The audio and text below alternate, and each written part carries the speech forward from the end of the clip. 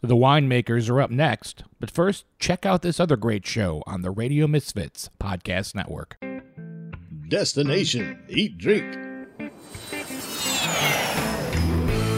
This week on the podcast, we're talking to master storyteller Shannon Kaysen about a life-changing road trip, Detroit-style pizza, and the worst place to get restaurant recommendations. I went to a strip club in Kansas City. I asked the stripper, I said, where can I get some good barbecue? She said, All right, Shannon, there's your first... Go to this place. There's your first mistake, asking strippers for barbecue recommendations. Download Destination Eat Drink today on the Radio Misfits Podcast Network. From the birthplace of modern winemaking, Sonoma, California, welcome to The Winemakers. Local experts Sam Couturi, Bart Hansen, and Brian Casey, along with host John Myers, invite you to listen in as they discuss all facets of winemaking. So sit back, pour yourself a glass, and let's hear what the guys have to say this week. Hey, welcome to The Winemakers. This is Brian Casey currently with John Myers. And we have got Jill and Jamie Benziger on. Bart is at the winery. He is currently climbing up on top of the press. It's nice to see this, actually, from my point of view. It's like, I hope he doesn't slip and fall in. That's all. Oh, God. And I'm about 10 minutes away. So if he did, it'd probably be dead by the time I got there. Recording. It's recording. We'd have evidence. Well, Brian, we have really special guests this morning, quite frankly. Jill and Jamie Benziger. How are you, ladies? Hi, everyone. We're doing great. Very good. And those of you that listen to the podcast know that, Bart and I especially have a little special relationship with Benziger. Bart, was on the winemaking team there at Benziger for a long time. I worked in the imagery tasting room. It was when I was recovering from a car accident, coming home from the Four Seasons one night in San Francisco and got clobbered on Lombard and pretty much broke like everything in my body. And so, got money for it. So as I was recovering, rather than just sit at home and do nothing, I got to the point where I was able to walk again. And I thought, I've always wanted to work in a tasting room, but the thing with dirty little secret about a tasting room, you don't really make a lot of money. You have to do it for the love of the wine or for the free wine or for the environment. A lot of retired people go into, to work in the tasting rooms because they love being around wine and being around people and talking to people. But, I knew that it wasn't something that I could do that wasn't sustainable. I was like, I'll just do it for the summer. Ended up being there, I think, almost 5 years just because I loved it so much. So nice to have you both on the show. Thank you. Thank you. I know that, Jill I see at the hotel because she's nice enough to come pour at the Fairmont. And so we've had some good conversations lately. Jamie, I don't see so much, I think, because she's probably busy in the cellar and out in the vineyard. But Jamie was in 2019 named she was on the list of 40 under 40 tastemakers for 2019. From Wine Enthusiast magazine. So young, new generation of Benzigers coming in. We've had Mike Benziger on the show, so everyone knows the history of the Benziger family, but you guys are now in charge. So how did it all come about and how you feeling? Yeah, we're feeling good. We probably won't sound as smart as our Uncle Mike because he's uber smart. Yeah. But things have been going great with us. We're excited, to be the next generation and to have Benziger and Imagery wines still in, the hands of some of the Benzigers. So it's not just me and Jill that are up on property, but our Uncle Chris is also up there. And when we're able to travel, he's traveling probably close to 250 days out of the year, selling both Benziger and Imagery wine. So it's really a team effort. And, we just feel super grateful to still be a part of, the family business, even though it took quite some time for us to get back into the family business after we had our internships after college. But, we both came back in 2015 and, haven't looked back. So it's been amazing. Yeah. So, Bart and I used to see you guys when you were teenagers, pretty much. We, coming through the tasting room. But you know, a lot of the stories that I'm sure Bart and I are going to have are stories that we remember incorrectly. So I'm going to, was that part of the thing with when you were a Benziger that they wanted you to not just jump right in, that they kind of wanted you to do something else, and then if you wanted to come back, you could come back? Am I remembering that correctly? Or did they just say, no, child labor is fine? Yeah. Well, they were like, so I know me and Jamie both worked. I mean, gosh, we started probably the summer before high school. So every summer we would pretty much work at the winery. We would sell tram tickets at Benziger all through high school, about, 3 to 4 days a week. And obviously we fell in love with it. But, I know for me personally, once I turned 21, that's when they threw me right in the tasting room. But, after we graduated college, they want, pretty much when you graduate college, we would all come back to the winery, but they were like, you can stay for about a year, and, do an internship. You can try out every single department and kind of see where you fall. And then, but what we want you to do is we want you to go work somewhere else for 3 to 5 years, and get outside work experience. And then if you choose to come back, you can settle your roots here. They just wanted to make sure that we were sure that we wanted to be here. So yeah, I think that probably happens with a lot of family stuff, where the people kind of feel like they're obligated and get thrown in, and then the guilt that's associated with, like, you want to go do something else, and it's not like quitting a normal job where you just tell your boss to go F off. Like, that's your family. Yeah. Oh, I actually got fired. Like, they like my uncle was like, Jill, you're fired today. Like, you got to go find another job. At least I got a letter. I got a nice typewritten letter that said, Jamie, time for you to leave. Yeah, no, you didn't get an email. Could have done it by email, yeah. Right through text, like they break up now. But I think so it was kind of when we were in college. Jill's 2 years younger than me. So probably back in like 2006 and 7, that's when the family was really kind of dove into family succession. So we started getting some consultants, and the partners started doing their own meetings on how they can successfully do succession. That's a mouthful. And so they kind of came up with this, after you graduate college, if you want to come and work at the winery, please do. You'll be put through an internship. But then after you go through all the departments, like Jill said, then you'll get asked to leave and go find outside work. And what we started calling it was the flaming hoops of fire, because you'd go and you'd do all these things and you'd ask to come back, and they'd say, no, you got to do this. Yeah. And you'd go do that, and then you'd ask to come back, and then they'd ask you to go do something else. And you're like, well, this is just ridiculous. Yeah. We just want to come home. Yeah. But I think in the long run, it was, we might have gotten burned a little bit, and but it was well worth it. I think we wouldn't change the experiences that we had at other companies for the world. Like, I got to work, for Phil in the vineyard for a brief time, before I left him right before harvest, which was a little tough, but what? Good timing. Yeah, I know. That was like, I remember Mark, who's one of the partners, he was like, Jamie, we need you back at the winery. And I was like, well, I'm working for Phil. You know that, right? He said, yeah. And I was like, okay, then you can talk to him. Yeah.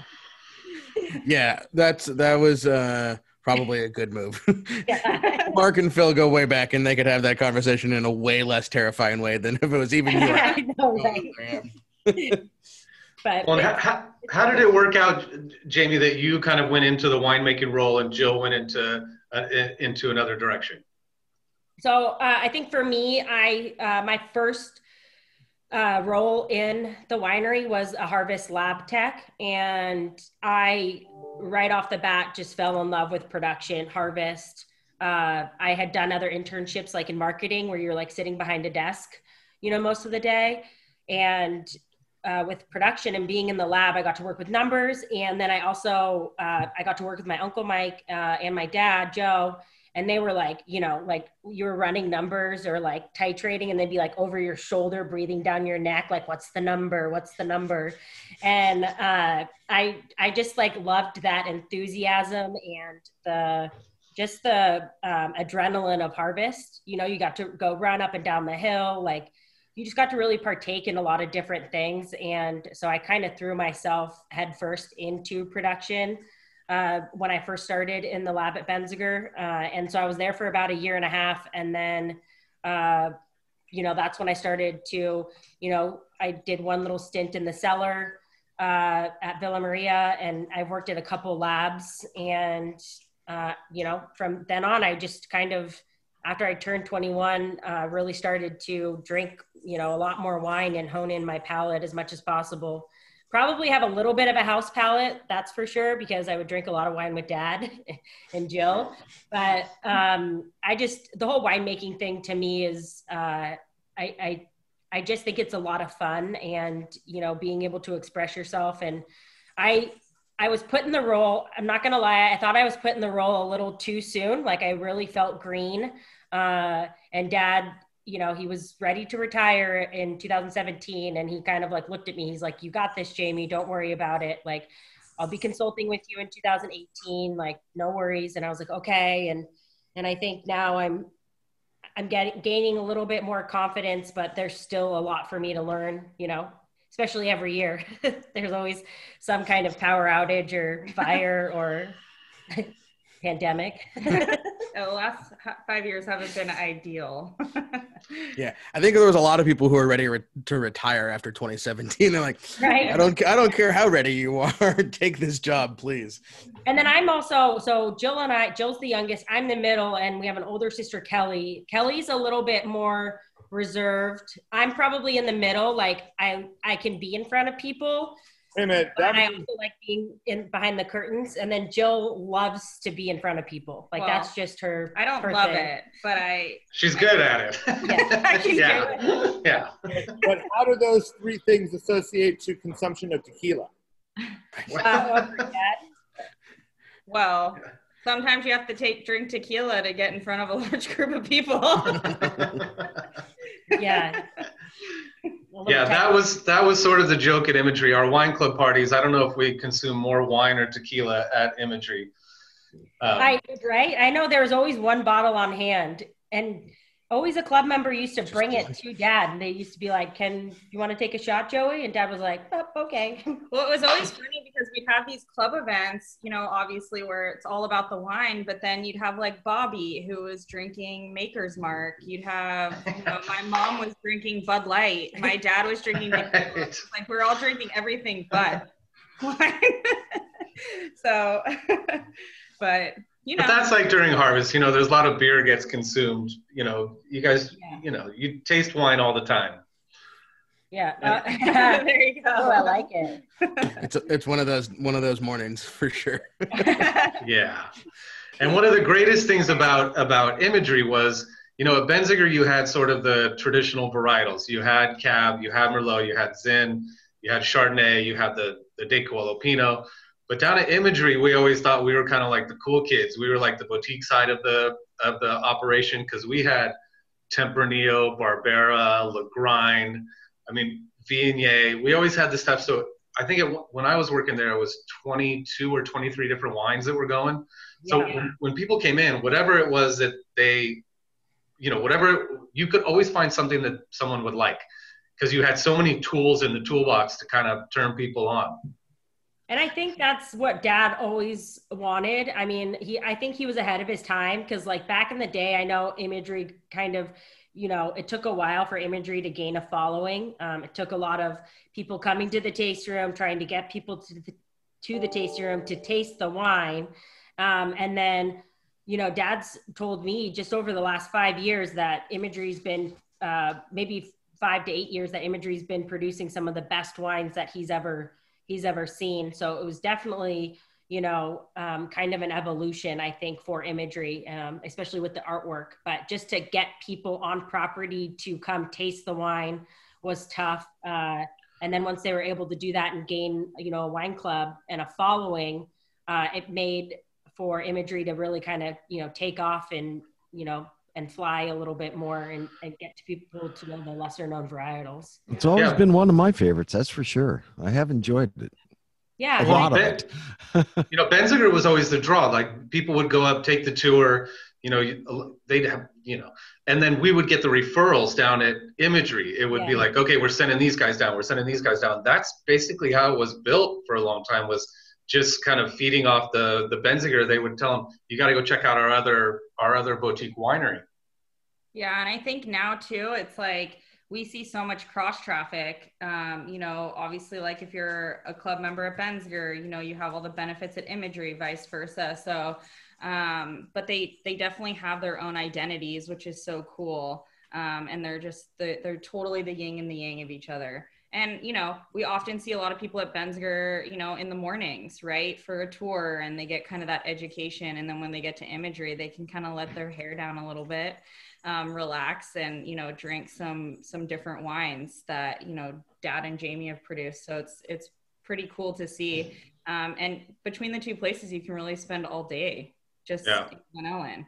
So, and then you go to the lodge afterwards. Yeah, and then you go to the lodge for tequila. You see all the people that you saw at both wineries. Yeah, she does that all the time. Her groups, like she'll meet them, like she'll finish the tour, meet them down at the lodge, and then they're like, "Come to dinner, Jill," and she's like, "Okay," and then she's off to dinner, and then Jill has 5 new best friends over in North Carolina. Well, and we all know that Mike is doing, Glentucky Farm and growing vegetables and and among other things. And what did your dad, what is he doing? Is he just playing golf?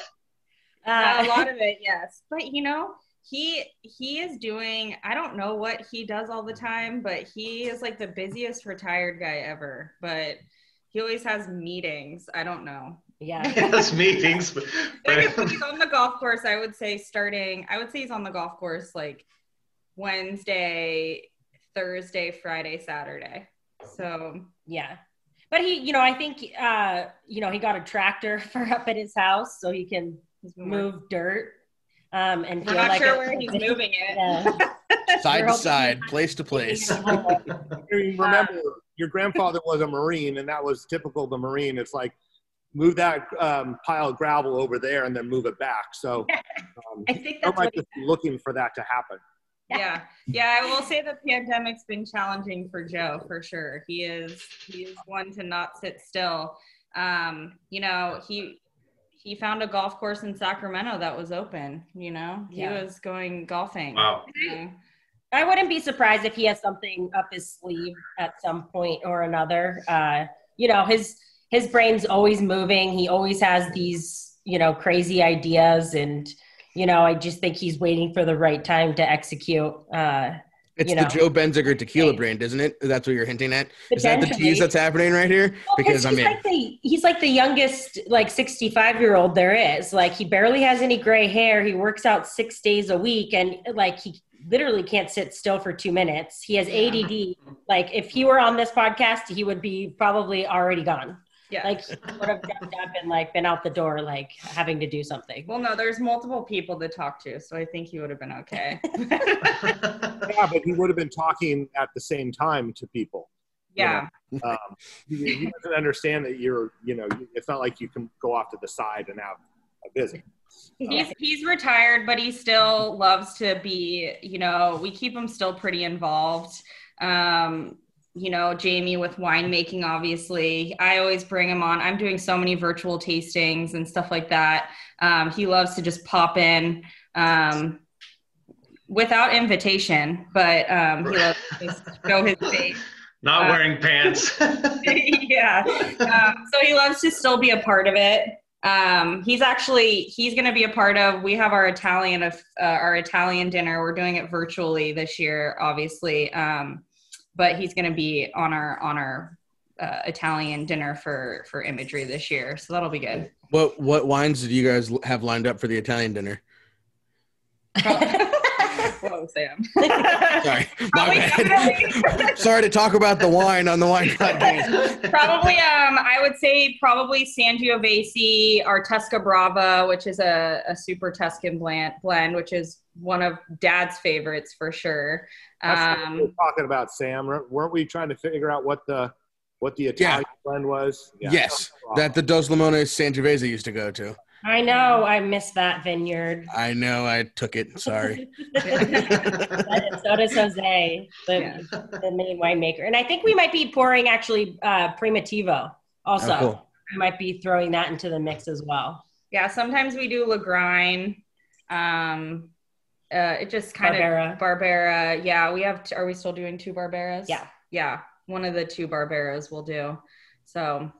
Yeah, we kind of like to give people, like, especially for the wine club events, an array of like lighter red to, a heavier red, give people some variety.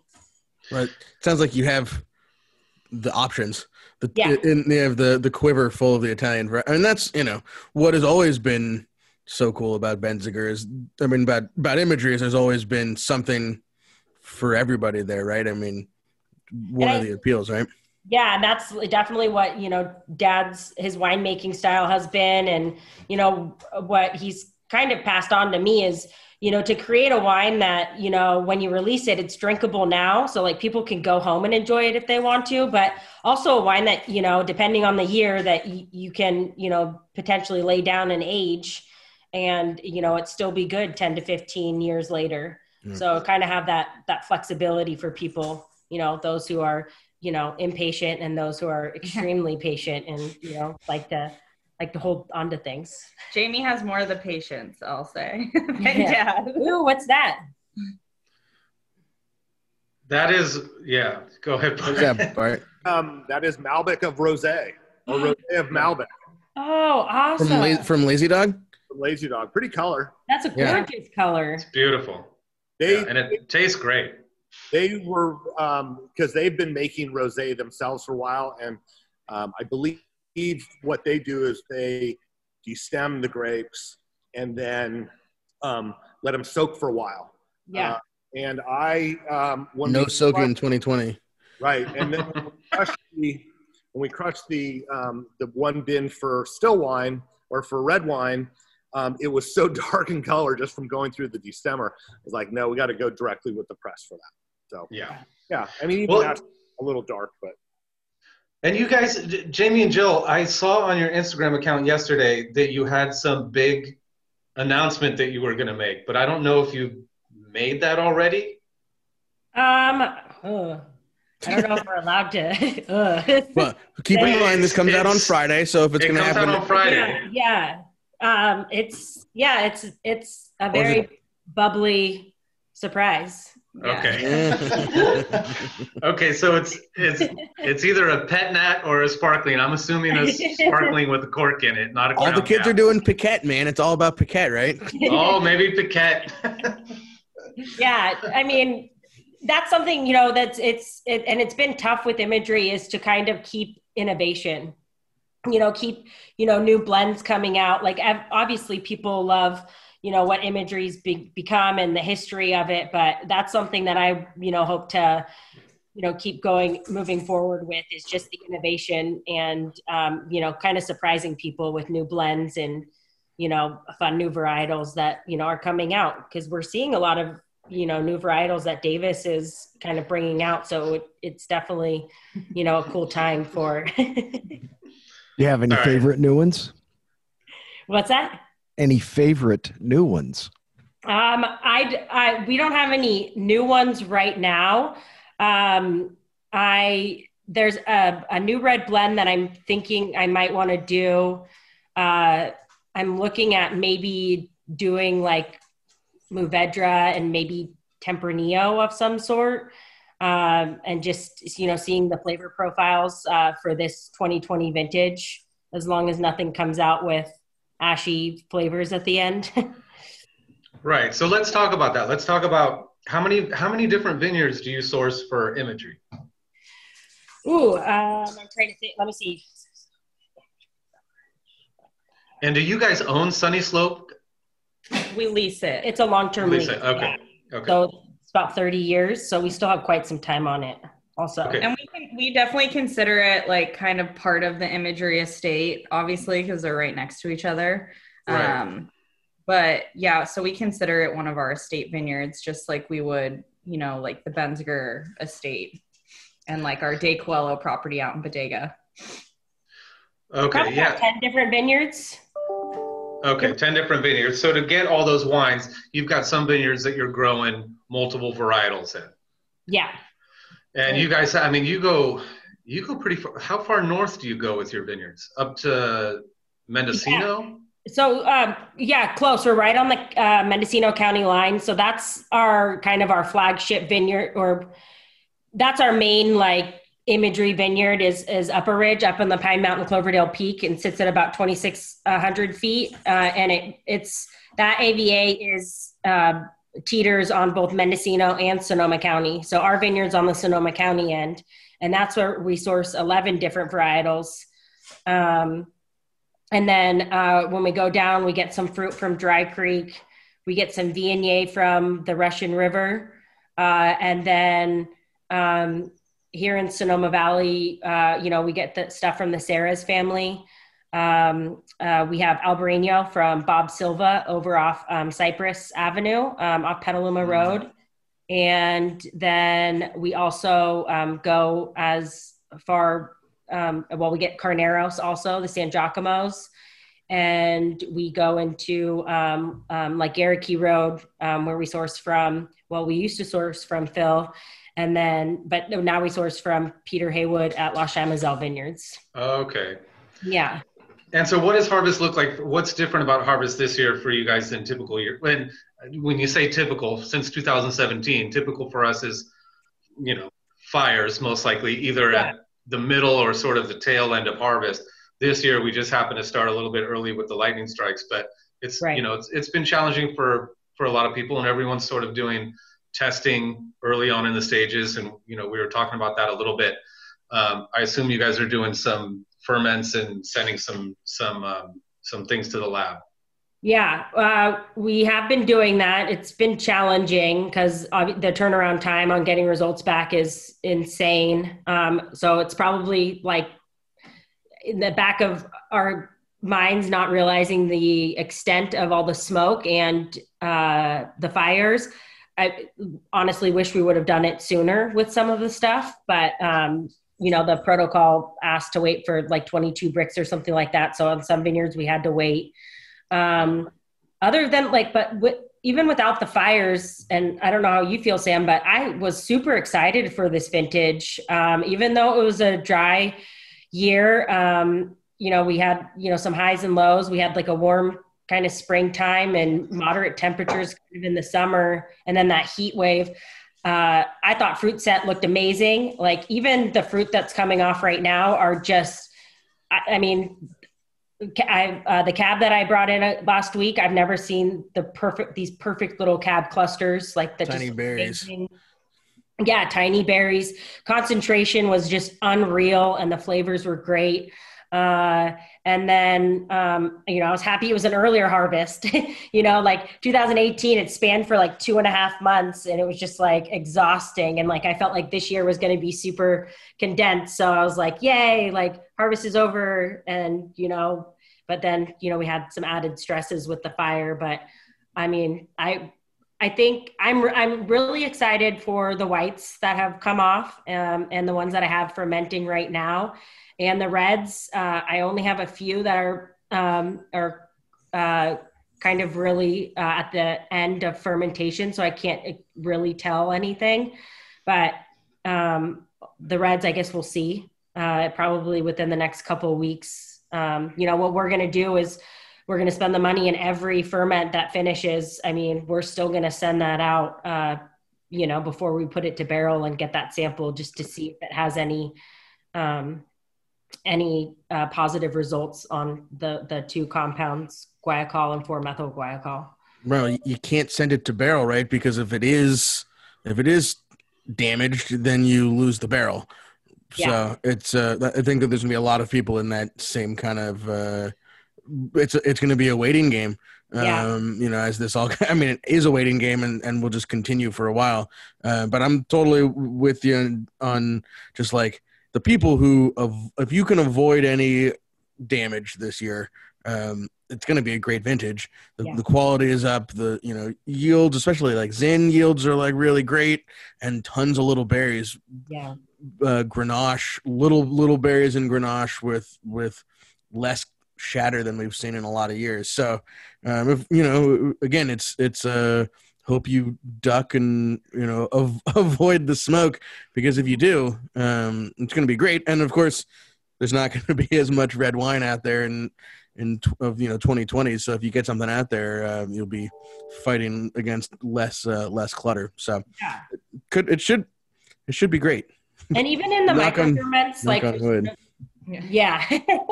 And even in the microferments that we've done, like at the Sonoma Valley fruit, I haven't tasted anything on the finish for any Sonoma Valley fruit, right now. And so I'm pretty stoked about that. I am worried about higher elevation vineyards like our Upper Ridge vineyard, and all that, because I think the smoke's been sitting relatively high in some areas. Well, and that was closer to any active fire too. I mean, not that it was close, but it was more in wind shot, right?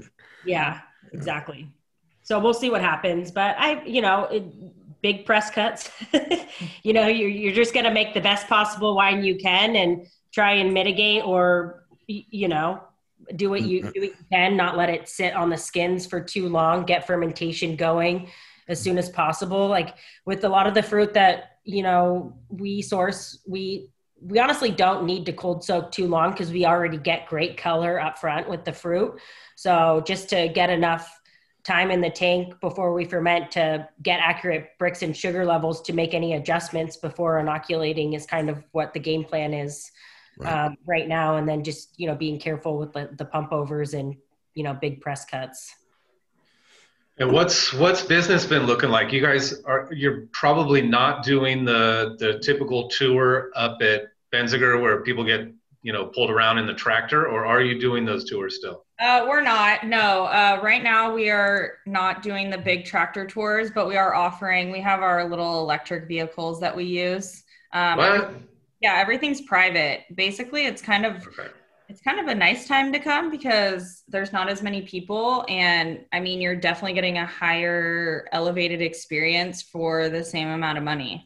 Yeah, you guys should come up. Jill will zip you around the vineyard. Yeah. In a little So, it's been awesome. I mean, obviously we've had to shut down early a few days because of smoke. But we definitely we were booked up solid this weekend, which was great. I mean, it was beautiful this weekend.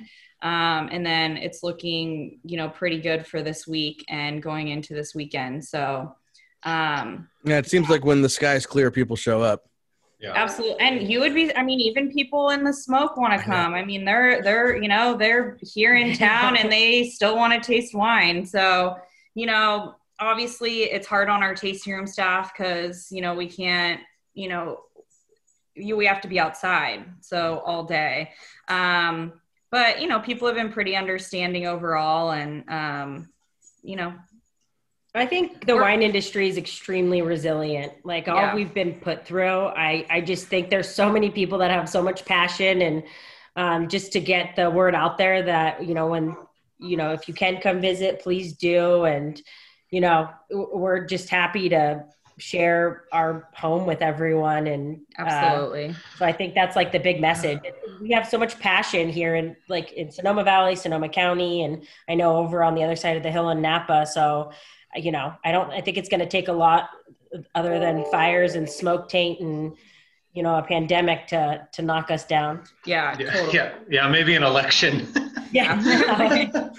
I mean, you said it best a second ago, Jamie, is, the only thing that we can do this year is just try and make the best freaking wine you can. And no matter what's going on, that's really the only choice you have. You get the grapes, you make the best wine you can, and keep trucking because there's another vintage around the corner, And people haven't stopped drinking. So in fact, maybe more. Well, and imagery is perfect for outside tasting. I mean, you've got that huge lawn, you've got beautiful patio, got area in back that's always packed. Where are you tasting up at Benziger?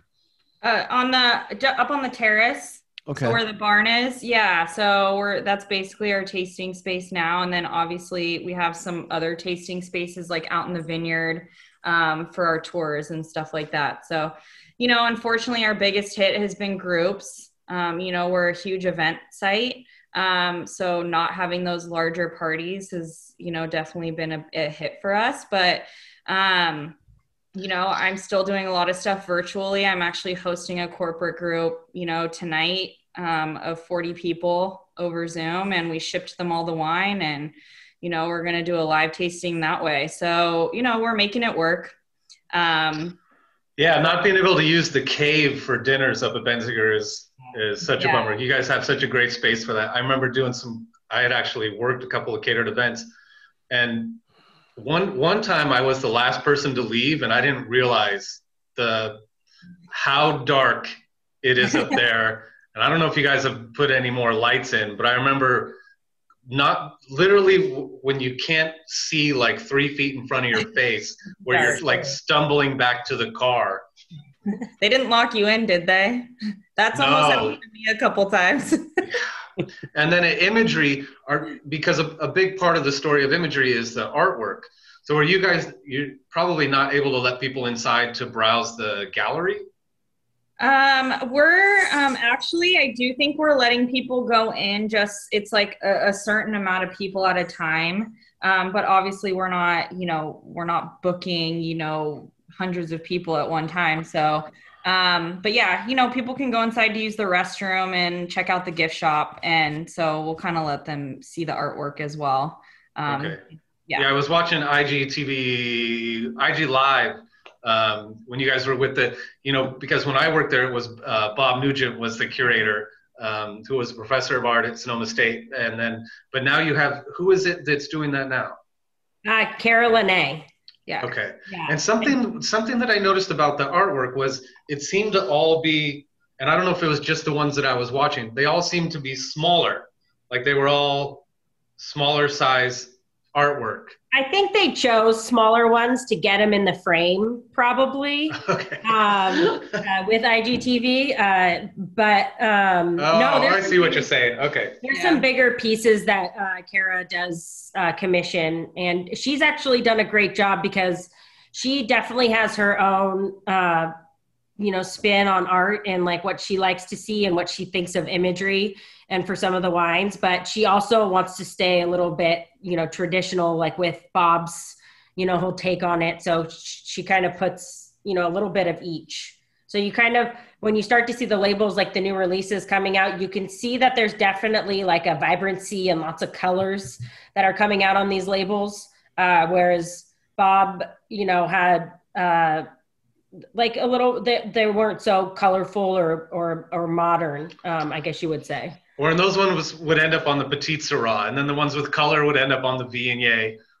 Yeah, right, exactly. And I don't know if you guys can see this. Oh yeah. This hangs above my bed. Well, that's a cool since this is a radio show and not a TV show, Brian, will you say what you... I will post this picture. Post it on Instagram, okay. While I was working at the tasting room, an artist who is actually kind of a famous artist from San Francisco, he's got a gallery in the Mission District, came to the winery, did an incredible tasting, invited me to a show in San Francisco later on that week. And when I came, he was in a loft. There was a band playing underneath, a jazz band, and then he was up in the loft, and he painted that picture because I was in the audience. He included the Parthenon, and it was all kind of a story of his day at Imagery. And That's then, so cool. like a week later, he called me and said, "Hey, I'm coming back to Sonoma. I want to give you something." And it was raining that day, and I think he had a Volkswagen van. He strapped it to the top. It wouldn't like fit in. It's huge. And he drove it in the rain and gave it to me. And so I've had that above my bed. I call it the missing imagery label that has never been seen by anyone except me, my wife, and my daughter. That's really cool. That's super special too. Yeah. Wow. To have that experience. So I guess the big question is, if I submit it to you guys, do I still get 5 cases of wine for free? Yeah, yes, until the artist, gets upset. So I'd have to maybe break him off 2.5 cases or something. Yeah, maybe to split it. Yeah, that's 50, a cool 50. Label. You should submit that. It's beautiful. It's actually beautiful, and it belongs on a red wine. So did I miss when my computer was shaking off Harvest Brain? Did you talk about sort of the history of the art and the art collection and the labels and imagery, and I just wasn't here for it? No. Actually, no. Okay. Well, maybe we should talk about the history of the art and the art collection and the labels and imagery a little bit. Yeah, definitely. Tell the story. Tell the story about your dad and Bob Nugent and how they met. Okay, hopefully it's the same story that we know, Bart. We know several different stories of the same story. Yeah. If that makes sense. Mm-hmm. But what we were told is that tell one of them. that Dad and Bart actually. So Dad was pouring at a polo match up in Oakmont. Sorry. Is that yours? So that's a signature of the Winemakers podcast. Is somebody's dog somewhere is barking. This in every time episode. it's not mine, and it's not That's mine. The cool thing. But yeah, Dad and Bob actually met at a polo match. I believe it's at the polo field up in Oakmont. Yeah. And Dad was pouring Glen Ellen at the time, and he had already started making a Chardonnay that he had set aside. He had asked Mike if he could take some fruit aside because he thought the fruit was just too good to be getting lost in the shuffle of Glen Ellen. And so they actually, these two big guys got in a huge fight and actually knocked my dad's table over with all the wine. And him and Bob actually, not big guys, broke up this fight. And so then they kind of got to talking, and Bob actually, Bob was like, I'm an artist, you're a winemaker, like I would love to do a label. But Bob actually had to, for months, go talk to all the partners, trying to convince them to do a label for my dad's wine. Finally, it was an okay. And then the first label that Bob did was a triptych. And it was a piece of art that had to go across 3 bottles of wine. So you had to get all 3. Oh yeah. Full image. So it sold out, I think, almost immediately. And so Bob continued to do artwork for my dad's wines, and then hence the name Imagery. And then Bob started kind of curating other artists and getting other artists to come in. And I think a big part of it was finding artists that were kind of, they weren't famous yet, but they were getting more well-known, but kind of getting them while they'll do an original piece of art for free, basically, or for wine. And then it's called a business model. It's called a business plan. And then it got to a point then where it became famous enough that there were famous artists coming in wanting to submit, and I think one of the coolest things about it, at least it was this way, I don't know if it still is, but it was the artists could paint anything they wanted. Once they were selected, they could paint anything they wanted as long as it would pass TTB labels. Mm-hmm. And it had to have the Parthenon in it. Yeah. And that was it. And it wasn't like the partners went in and said, oh, we like this, but you got to change the colors. I mean, it was what it was. And for an artist, I mean, that's the greatest. And then, I heard it was 10 cases of wine, but I've heard different stories too. Maybe at the beginning, we started to cheap it out. And then our Billy got upset or something. But do you know who the first artist was that did the Parthenon? I don't remember. But yeah, the Parthenon's it's so great because, we do have so many pieces of art. I mean, we've donated a good chunk of the collection to Sonoma State. So it's hanging all over the university. But, it brings the Benziger and Imagery properties together, right? Because the Parthenon is at Benziger, but it also brings, about 600 pieces of art together, right? Because they are so eclectic and they are so different. So it's just that one common theme that brings it all together. So that was weird. When I was working in the tasting room, one of the artists that did a label was Inez Storer. And for some reason, that name stuck in my head, and I couldn't figure out how I knew who that was. And I went home, and I have this little tiny piece of art that's almost like it's on a wood block, and then it has some paper mache. And it was given to me by my grandma, who was an artist, and she used to go to the Art and Garden Center in San Rafael, down in Marin. And they would have these sales of people that would make art there, would sell their art on the weekends. And I had this little thing that she bought in 1973 for 25 cents. And I still have it on my wall. And I turned it around, and it was by Inez Storer. So I took a picture of it, and I emailed it to Inez and was like, hey, do you remember this? Like, is this you? And she was like blown away. She's like, holy shit, that's from when I first was starting in the art world. Like, how did you get this? And I told her my grandma was an artist. So then we have this cool little connection. That's amazing. I'm posting the never before seen imagery label on the Winemakers Instagram. The future imagery label. Yeah. Sorry, the future. That's right. That looks like it would be like a good Malbec label. I'll tag Kara in it. All right. I know I'm going to get sued somewhere in this, but just maybe put a disclaimer. Yeah, I did not paint this. But yeah, Right. the imagery art's looking, I mean, we've been seeing some amazing pieces, and obviously we redone the tasting room a little bit to make it look more like a gallery rather than just the tasting room throwing up art everywhere on every inch of the wall. That's definitely Dad. Yeah. So we've definitely made it a little bit more gallery looking. And what is Bob doing these days? I think he's still, working away. I mean, I know he's still doing his art, and, but I mean, he's still, Bob Nugent he still paints. I think he has a studio up in Healdsburg. He's still painting away. He's done a few labels for us that I think we just put on the Primitivo in 2000, or the Zinfandel 2018. And I think he's also following him on Facebook. I think he's also restoring a car, like an old Woody. And then so sticking to labels, we got to find out how this other imagery label came to be. So it used to be they all had these original artworks, and then we started seeing this one that Bart and I go back and forth. I say it looks like cleavage. I think Bart says butt crack. I don't know what he says, but it's art. It is what you think it is. You interpret it how you want. Yeah. But kind of how Jamie interprets it, or how we kind of interpret it, is like it's like a blank canvas with like that one little drip of paint, or drip of wine down a wine glass or something like that.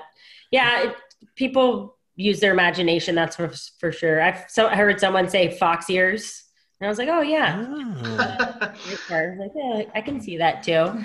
But that label, for us, is supposed to represent an artist's first paint drop down a white canvas and kind of tie it into the whole imagery, history of art and wine.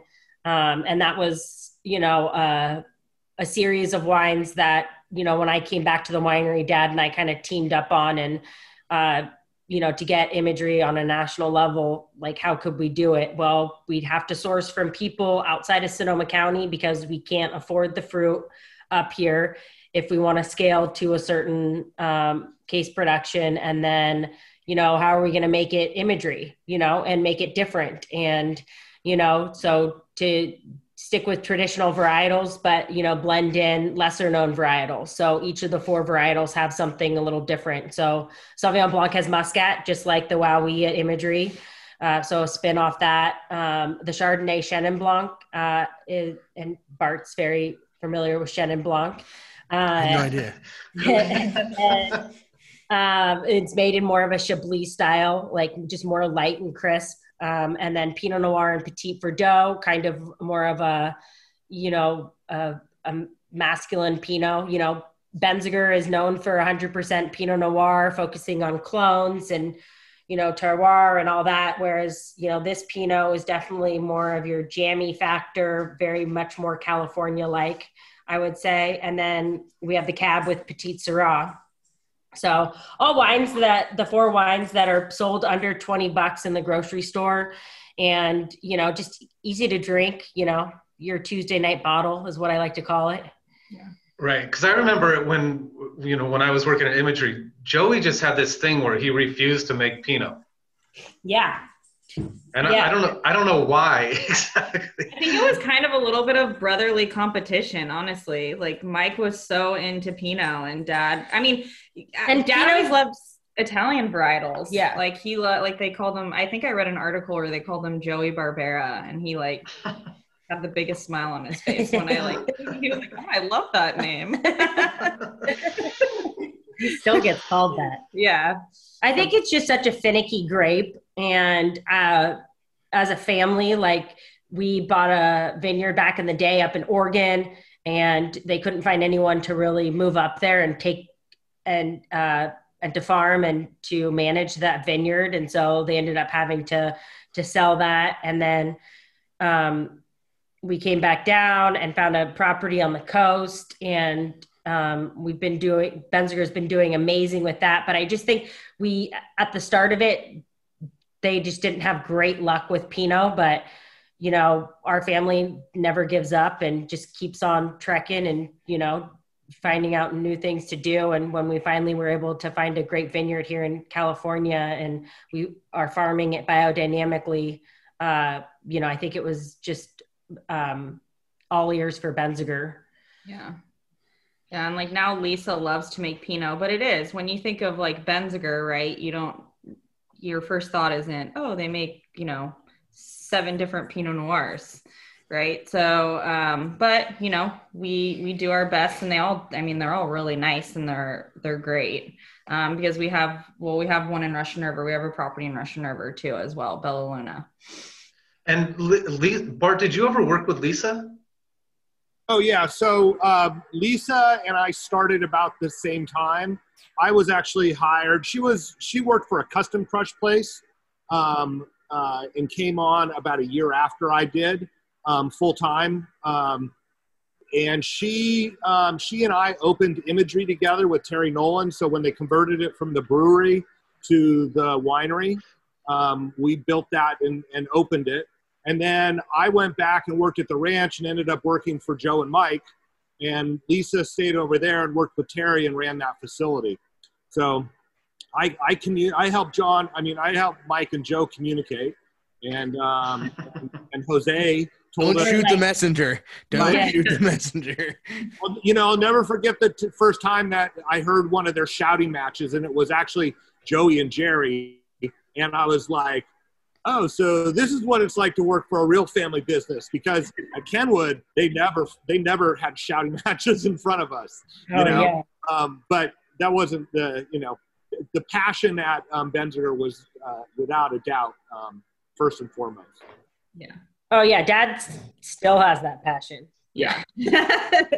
And it's definitely infectious. And I think that's a big reason of why me and Jamie got it, you know, stayed in the business, was because we were surrounded by, you know, Mike and Dad and, you know, Chris and Kathy and Mark, you know, just people that are so passionate about, you know, growing great fruit and making great wine, and, you know, creating a great hospitality experience for people. It's like, why wouldn't we want to be a part of that?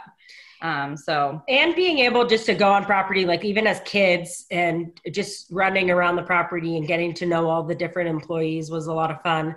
You know, I mean, we knew Bart when we were little, and, you know, running around the property, and, you know, we still have Jose and Ignacio and Floriberto, who have been working with us for 20 plus years. And they remember us just being pain in the butts. Like, it's actually 30 plus years. Yeah. Jose and like Joaquin and stuff. Yeah, definitely 30 plus years. So, and then now we get to work with them. It's really special, but it definitely, you know, you need to get your hands dirty if you want to work with them, for them to respect you, because they are some of the hardest working men I know. So if I am not up there by 6:37 in the morning every day at harvest, I get an earful from Jose. Where are you? What are you? What? Look at your eyes. Are your eyes okay? Did you drink too much wine yesterday? And why didn't you bring donuts with you? Yeah. I will say, growing up too, growing up in the family business too, I mean, you definitely learn to grow a thick skin. Yeah. Oh, yeah. You know, and another thing that you guys or the Benzigers did before anyone else really did is the visitor experience. I mean, you know, the tours there's a lot of tours now. You can take ATV tours and stuff, but the fact that I think it was like 30,000 visitors a year when I left back in 07 or whenever it was, were coming through for tours. I mean, that's just unbelievable. And then for them to get the experience of, if it was during harvest, they could punch down a tank or, taste the grapes. And, we always had people really involved that were there visiting. And that makes a big difference. You can see people light up and understand the passion behind the wines. Yeah. And people come back and tell us about their experiences that they had like 10, 15 years ago, we got, we met Uncle Chris and he like put us inside a tank. And it's like, well, it's a different time. Not happening today. No, but you guys had plenty of people to learn from and use as mentors. How great is that, really? And look at the family. It's not you had one to pick from. You had 4, 5, 6 to look at them all. That must have been a lot of fun, actually. Yeah, it definitely was. We were very fortunate. And how many times have you gotten best tour in the country? I mean, an award, it just came out a couple of weeks ago, right? You're number one again. Well, and it is cool. You win the People's Choice, for Sonoma, the Sonoma Index Tribune. We do win that. Gosh, this is probably our 6th or 7th time in a row. But I think those are happening now, actually. So vote. Go vote, right? Go online, go vote. Yeah, go vote. It's the best in Sonoma. Also, just in go all vote. In situations, go vote. Yeah. Your vote's coming up. It's going to be needed. Yeah, and obviously our tours are still great. I mean, even with our limitations, we can't bring people into the cave right now, which is a little unfortunate, but we'll get back to it. We're not too concerned. I mean, the property is so beautiful right now that you kind of want to be outside anyways. Are they still taking a few people around on the tram now? Not on the tram, just in our little, we have like 12-person golf carts. So we'll host groups of 6 or less. So on tours.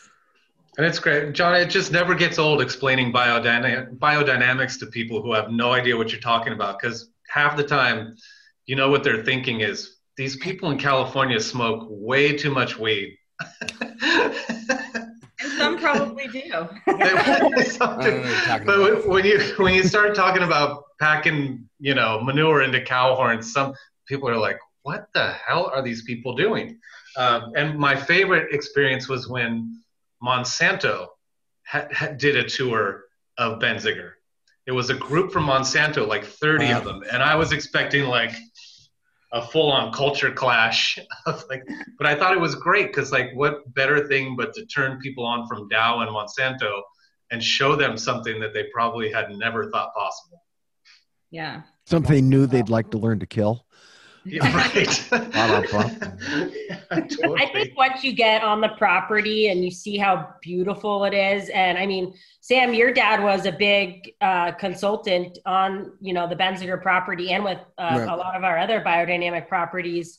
But once you get on these properties that are using organic, biodynamic or, regenerative farming, it speaks for itself, how far this and how far this farming, how it goes.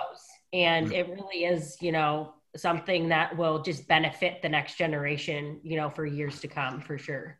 Well, and it cannot be understated, how important it's been to our industry, especially, in Sonoma, to have 30,000 people a year go to Benziger and hear these words for the first time in many cases, and sort of start to open up, what that looks like and question the way, their other favorite wines have been farmed and kind of start down that path. It's an inoculation of a large customer base. That's super important. I can't tell you how many people, end up at 16600 because, they got on that path at Benziger. I mean, it's a very natural progression, and you have the volume to lift a lot of us up that way. Yeah, thank you. Yeah, no, we appreciate it. Yeah. Well, and 2 shows in a row we've talked regenerative farming, so I think I was going to ask a theme that's going to keep popping up. It's going to keep popping up because it's we got to do more, and farming has this unique ability to be part of the solution and not just kind of getting out of the way, which is what sustainable certainly is, and what organic is the base that we all need to work from, but regenerative has definitely got to be the goal. Sam, I first heard that term from Phil on our show a year ago or more. But regenerative farming is exactly what he was practicing and talking about, preaching. Yeah. And it's when you think about being a farmer and owning that land, that is what you own. That's your life. That's it. You want to take care of it. And I think I think industrial farming and, the growth in the 80s, 70s and 80s and 90s when when Monsanto took over, et cetera, I think they lost all that soul. I think they lost, this is my property. I want to make it better. Right. And I think it lost. So I'm really happy that you guys are talking about it. It's the best trend ever. Yeah, 100%. Yeah. Jason Haas from Topless Creek has sort of planted the flag, just like you guys planted the Demeter biodynamic flag. And so we'll see, it's something to aspire to. For sure. Definitely. Yeah. Just, keep talking about it. And, I think more wineries will, ears will perk and, start to practice it. Yeah. Did you guys ever hear the story of Jess Jackson landing his helicopter in your parking lot? I haven't heard that. Have you heard that? he wanted to come look at the Arrowwood property. And so I did hear that. He just called one day and asked if he could land his helicopter in your parking lot. And they said, I'm surprised the brothers said yes. I said, I'm the wrong guy to ask. Let me get my boss. Yeah, pick that one up the ladder. And did he? He did. And then I think he purchased it, right? Yeah, KJ owns Arrowwood now. I don't know. I don't think there's any production up there right now, but they have the tasting room. Yeah. So, and what's going on with your production facility at Imagery? So that is currently, we shut that down. That production facility was for our Benziger Sonoma County line of wines, and that will be migrating down south. Will eventually be a Central Coast appellation. And so they have shut down the Imagery facility for winemaking right now. I don't know what the future is for that property, but I think they're, still thinking about it and, not sure if they're going to open it back up or, Yeah, that's what I was wondering. If you guys were going to dismantle it or if it was going to turn into like a crush pad where people, different people could end up using the space. Yeah, that very well might be. I don't think we'll dismantle it. It's a great crush pad, super efficient. Like Bart, Lisa, and Terry, they made that production facility just, it's awesome. Remember though, Brian, something to remember is that facility is set up for doing some tonnage. I think 3,000 tons a year is what we were getting through it. And so for someone to come in, it would probably be like a large winery that would come in and need some space, or maybe just operate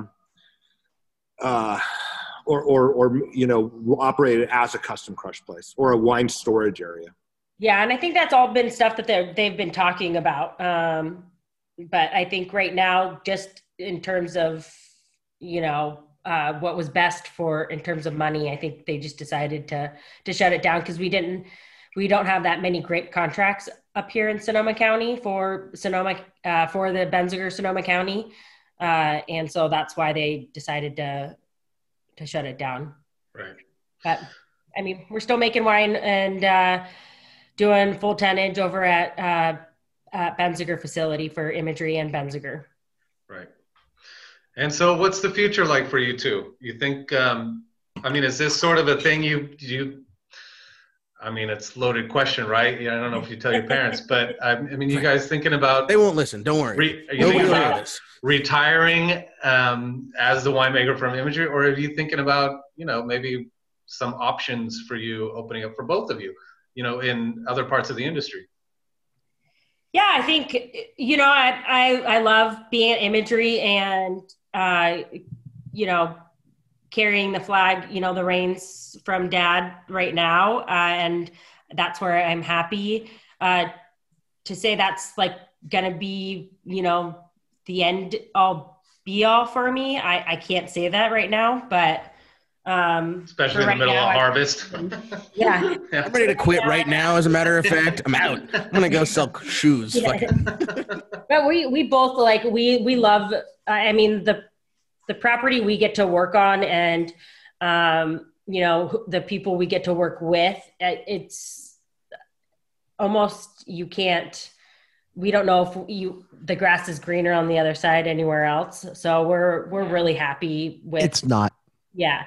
We're really happy with being at Benziger and, working with our uncle and, some of our really longtime employees and our new employees and, just kind of keeping, trying to stay the face of Benziger and imagery, because it really, even though right now it's still owned by a larger corporation, we very much feel like it's, still our family home. And maybe they don't like that, but but yeah, it's a special place for us. And, Chris, Jill, and I just want to, keep it that way for now. I think having us be there helps our employees to,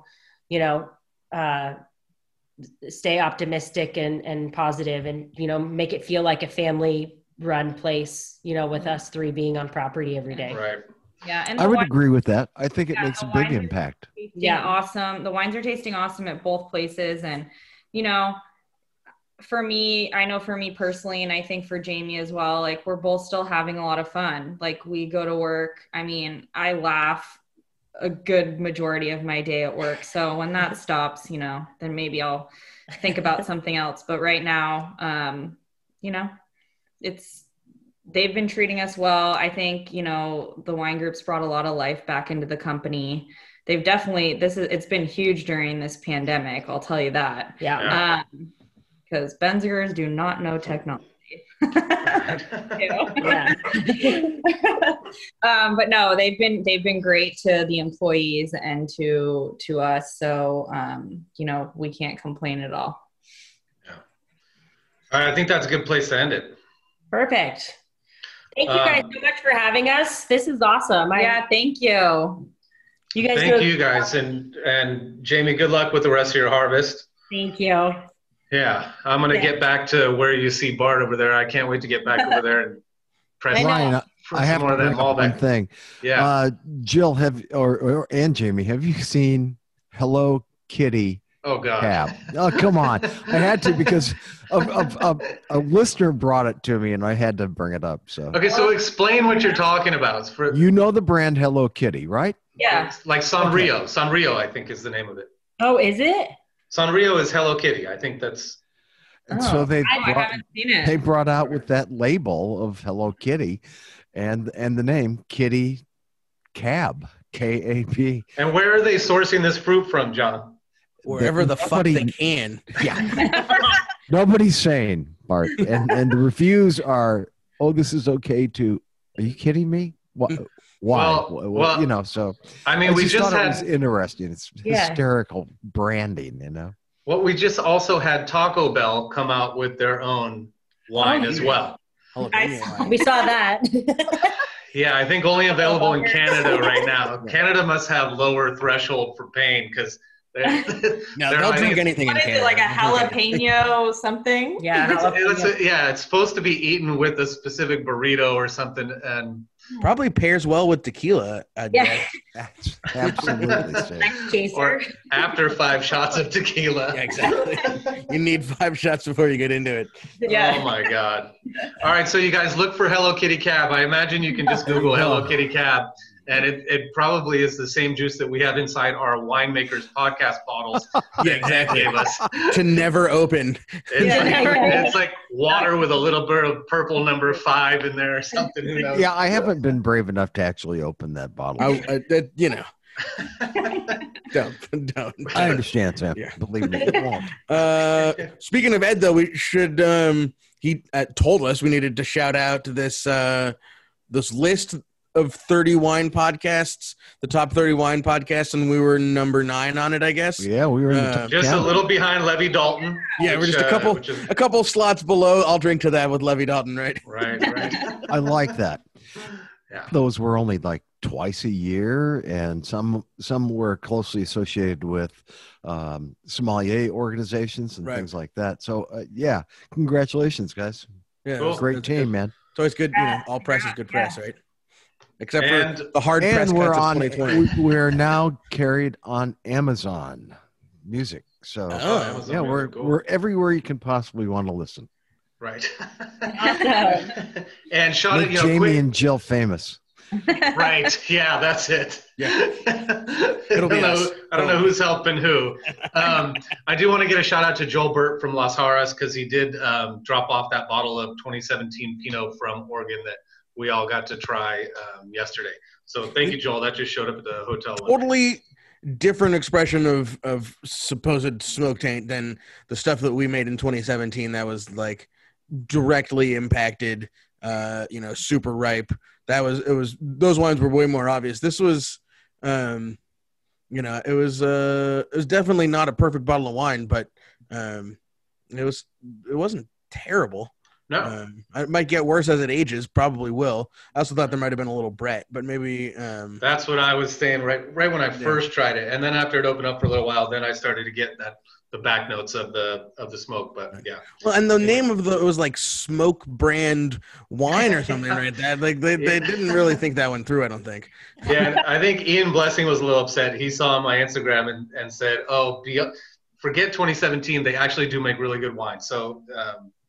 That's posted on the Instagram for listening. You want to see it? You should post the picture of the people playing golf on that. It was probably somebody related to Joey Benziger, frankly, playing golf while that Columbia Gorge fire was burning in the mountains behind them, like finishing out their round, So that should have been the label for those guys in 2017. It's a great photo. And Sam, you have it, so you post that. Okay. All right.